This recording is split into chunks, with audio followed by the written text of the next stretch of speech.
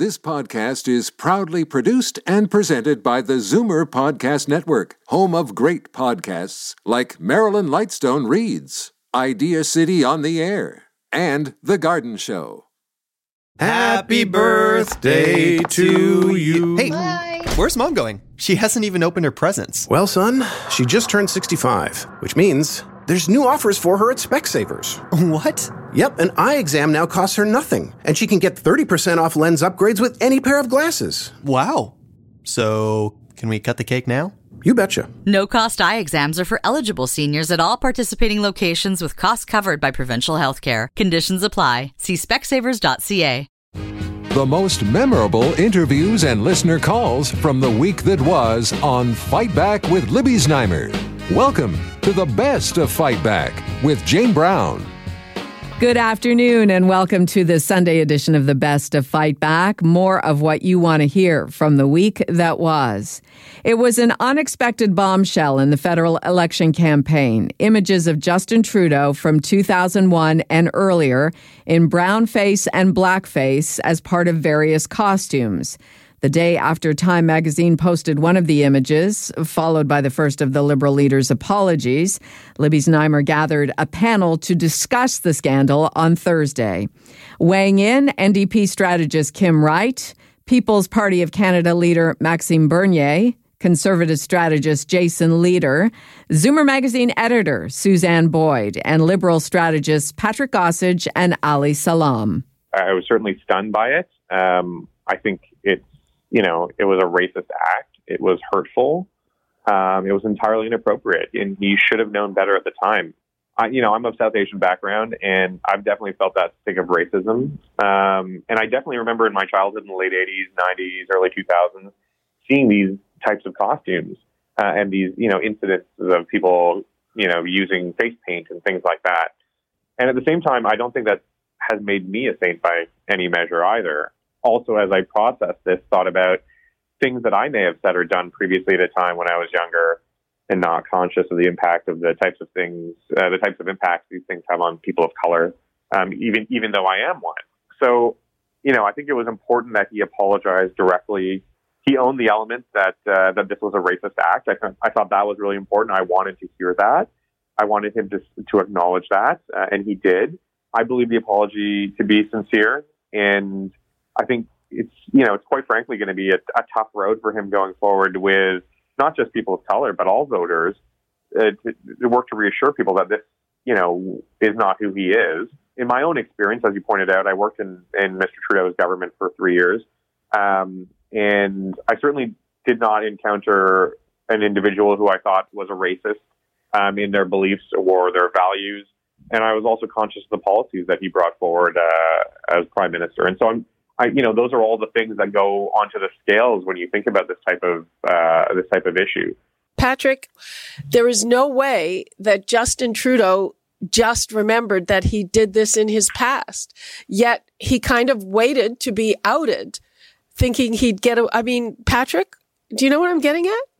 Well, I do, but I can't vouch for Trudeau's detailed memory of what he did. In the 1990s, I do think it puts him in a difficult situation, and I'm very sympathetic with people of color who are, deeply moved and insulted by this, and are perhaps a lot of them are taking another look at Trudeau. But I think what we have to decide is Trudeau a racist? And I don't think most Canadians think he's a racist because of what he did a long time ago. I mean, that's the real question. And also, I think I agree. The apology was. I've never heard an apology like that. I've never heard a leader say he was pissed off with himself.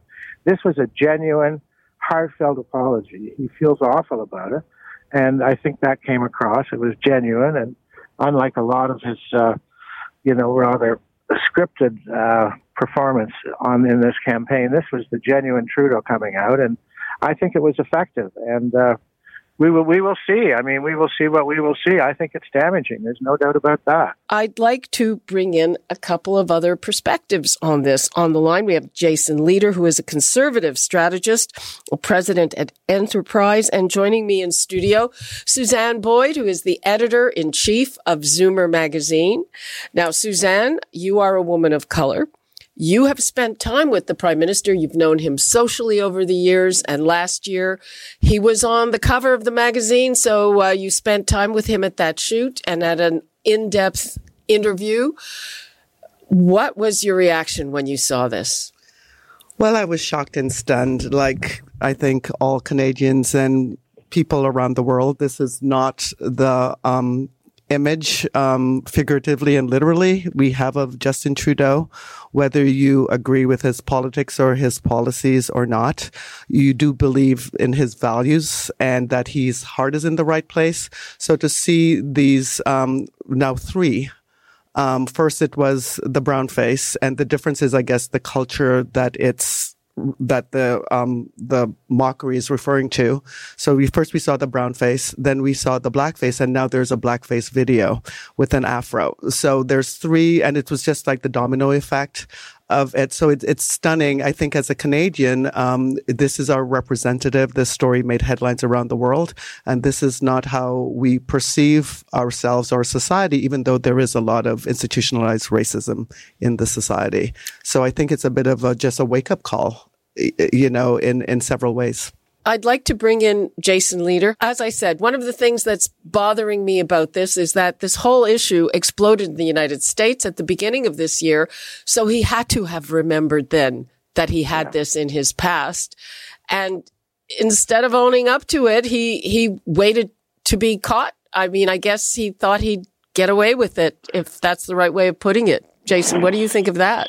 So weird, and I think it's so interesting to and sort of it's hard to listen to people of color describe how this hurts. It hurts them so much. Just the discussion you just had, and then I saw Mr. Singh last night. I think really real and authentic way describe sort of don't give up on Canada. And I really like the way you guys were talking about it in terms of this is the worst I think I've ever seen Canada look on the world stage. And I'm not trying to be, partisan about it. I'm a conservative. I'm not a big fan of Justin Trudeau.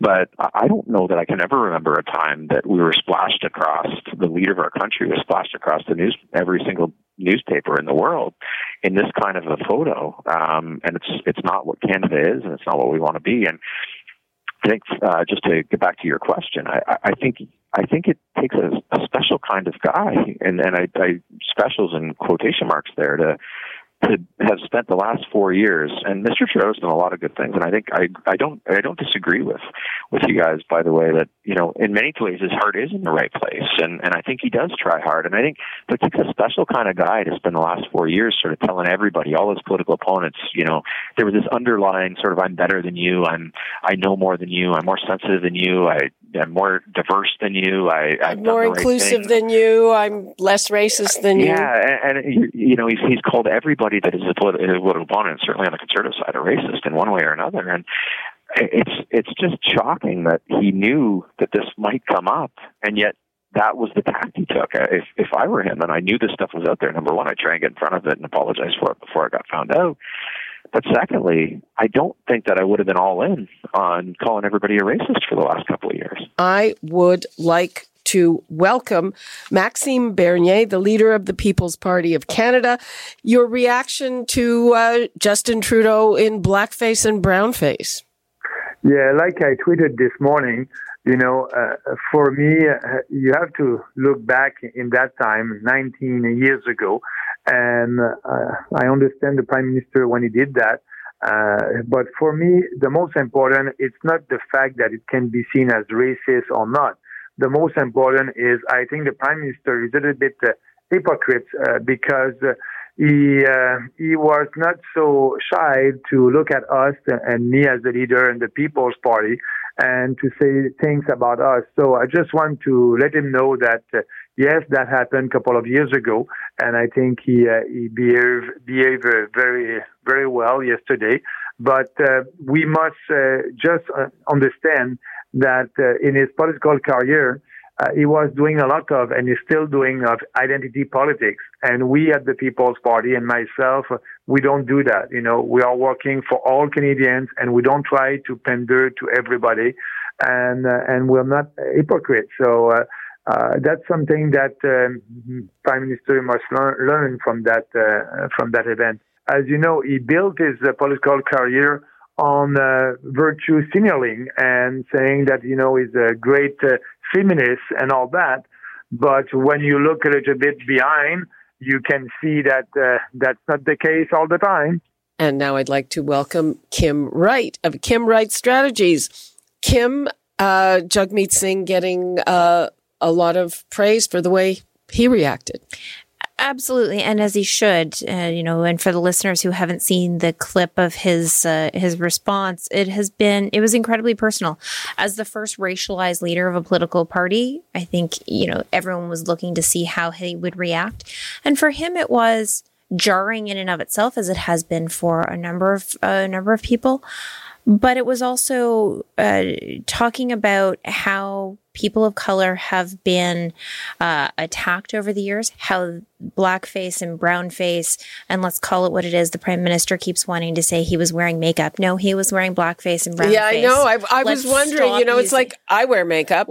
Language matters. This isn't a little foundation. He was full on in blackface, which is a horrible mockery that should have been done away with. And for the Prime Minister to have said things like, I've been fighting racism my whole life. Now we have not only one, but two, but three now, possibly more instances of him acting in this way.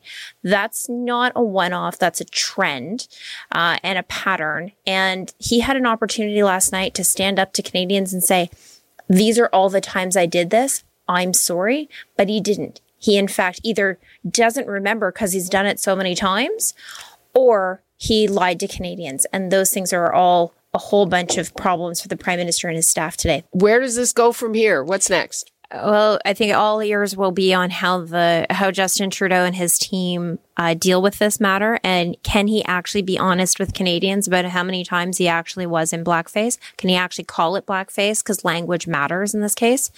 Also, I think that Canadians are really having a significant look at Jagmeet Singh and what he brings to the table, but also his point of view and the point of view he's bringing forward for people who have been bullied and turbans taken off heads and all of those things he has talked about.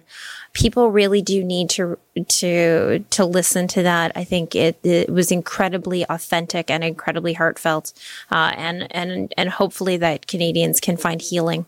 NDP strategist Kim Wright, People's Party of Canada leader Maxime Bernier, Conservative strategist Jason Lietaer, Znaimer magazine editor Suzanne Boyd, and Liberal strategist Patrick Gossage and Ali Salam. Later that same day, Trudeau issued another apology and referenced how the three images show him in blackface and brownface rather than just with makeup, as he'd said the night before. You're listening to the best of Fight Back. I'm Jane Brown.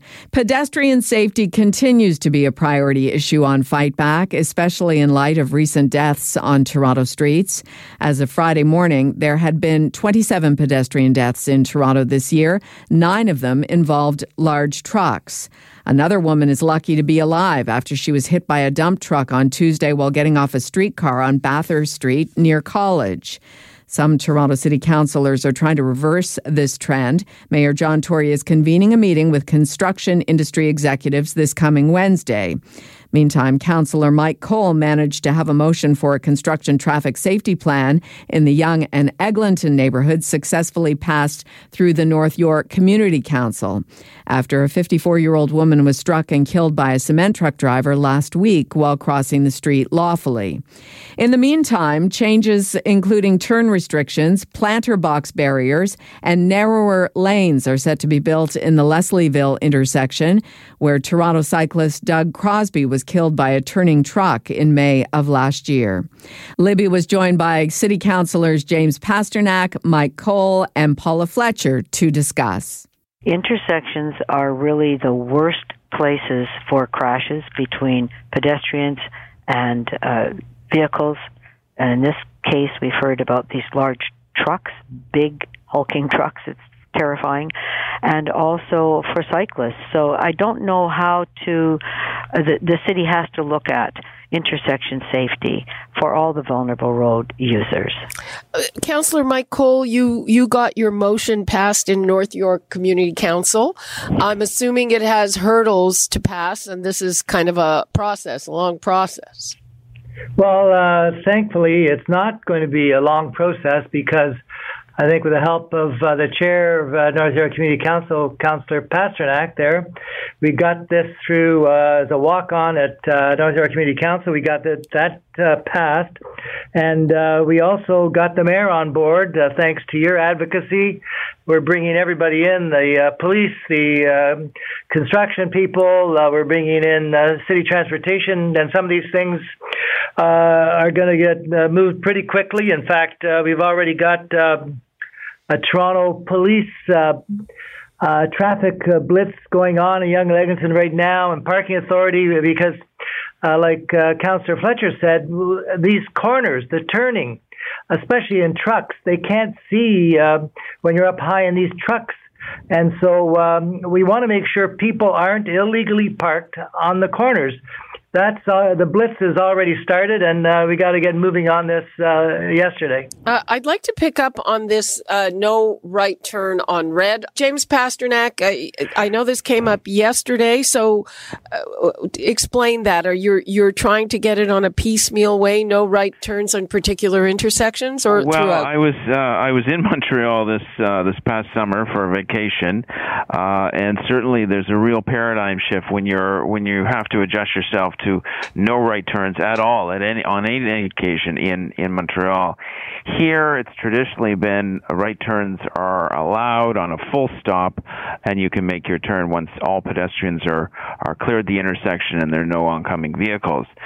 We're kind of rolling back on that, where we're picking selected intersections to put restrictions on right-hand turn lanes, because it is one of the major causes of pedestrian injuries and fatalities. But I thank my colleagues for working on a very local level to fix problems where there's increased risk for the public. What's next following this motion? You know, it's ludicrous that we've got a city of 3 million people with some serious pedestrian safety issues and traffic issues, and every time we try to make a change, it's going to make our streets say, we've got to wait, no matter which government it is, we've been waiting for 2.5 years to get speed cameras in front of schools. The province demands that we go through every line with them, so therefore we don't have speed technology to get people. Councillor Pasternak, what would you like to leave us with? The broader issue here is a transit system that's probably 30 years behind the time and needs about $100 billion just to stay above water.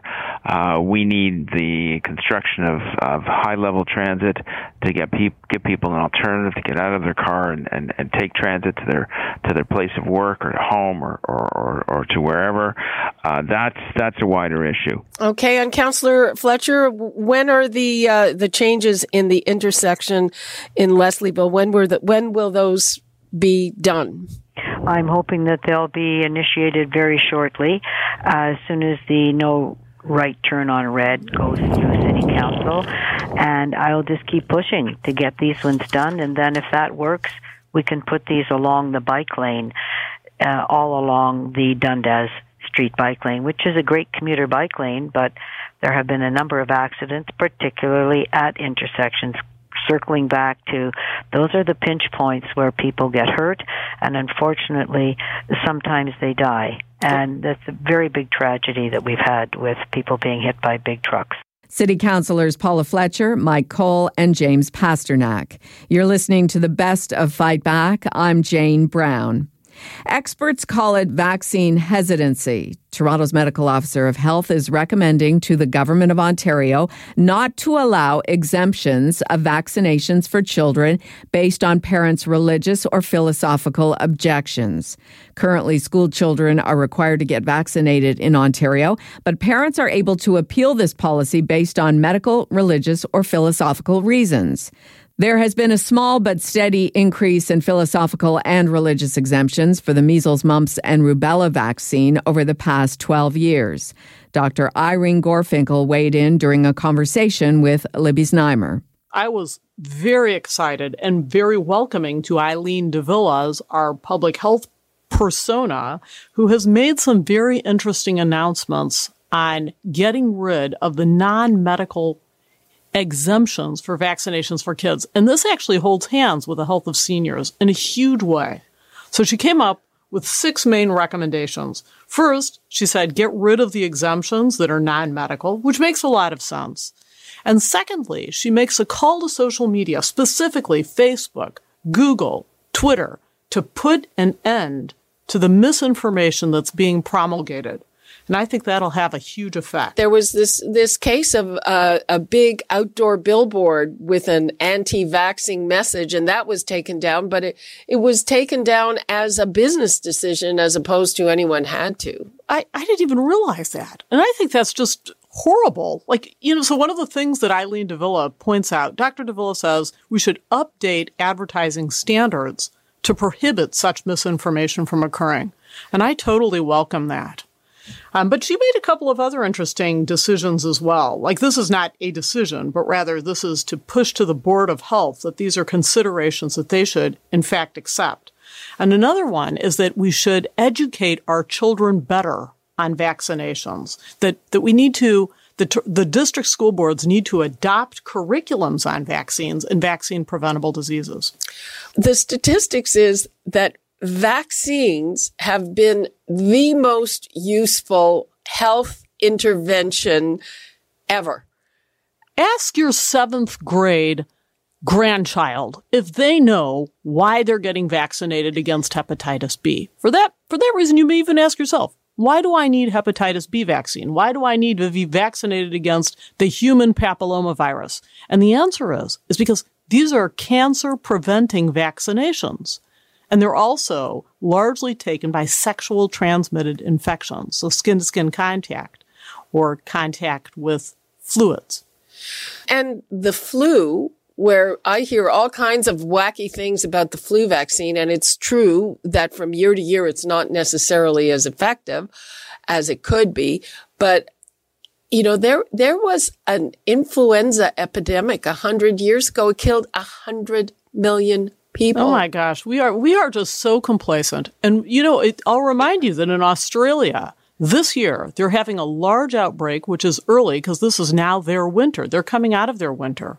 And what we saw was a large number of hospitalizations and deaths directly relating to influenza. So we look to Australia to predict what is going to be coming to Ontario and to the rest of Canada. I think part of this whole thing is, and what is really scary, some of these diseases have basically been wiped out and they're making a resurgence now, and people don't remember how serious they are. They think, that's nothing. In all of infectious diseases, when we're talking about what have we really conquered, the answer is polio, and then even maybe, because there's the odd case that is unfortunately still cropping up. And frankly, there's no excuses. If we would get our act together, in theory, we could do a lot to eliminate these diseases, much more. Although vaccine hesitancy is a thing, and it definitely affects probably about 30% of people. Wow, I thought it was only 20. But the thing about that figure, whether it's 20 or 30, we're splitting hairs. Those individuals, the vast majority, we're talking well over 95% of them,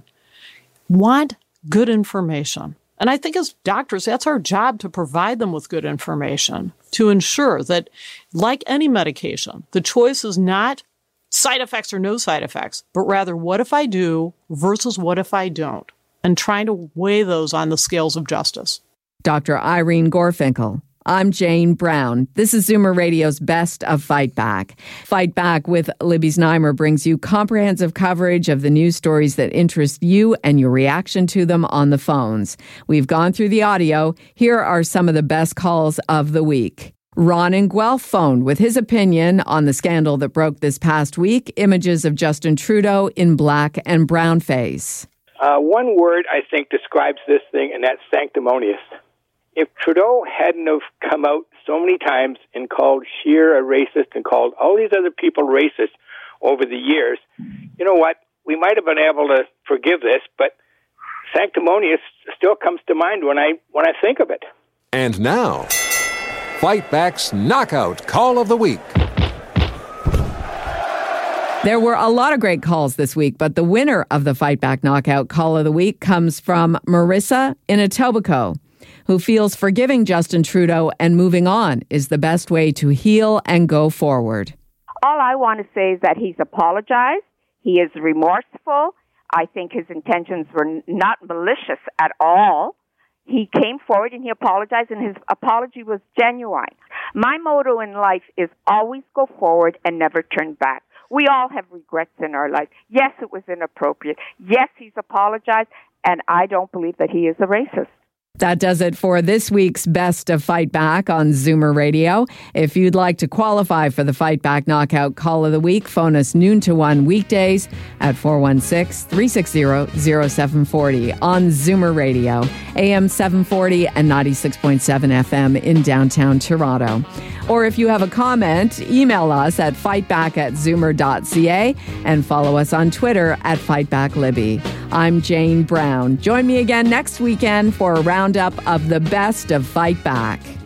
The Best of Fight Back is produced by Jane Brown, Justin Eacock, and Zeev Hadi, with technical production by Kelly Robotham. Executive producer, Moses Znaimer. Happy birthday to you. Hey, where's Mom going? She hasn't even opened her presents. Well, son, she just turned 65, which means there's new offers for her at Specsavers. What? Yep, an eye exam now costs her nothing, and she can get 30% off lens upgrades with any pair of glasses. Wow. So, can we cut the cake now?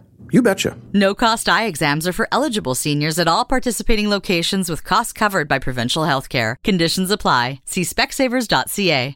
You're listening to an exclusive podcast of Fight Back on Zoomer Radio. Heard weekdays from noon to 1. You're listening to an exclusive podcast of Fight Back on Zoomer Radio.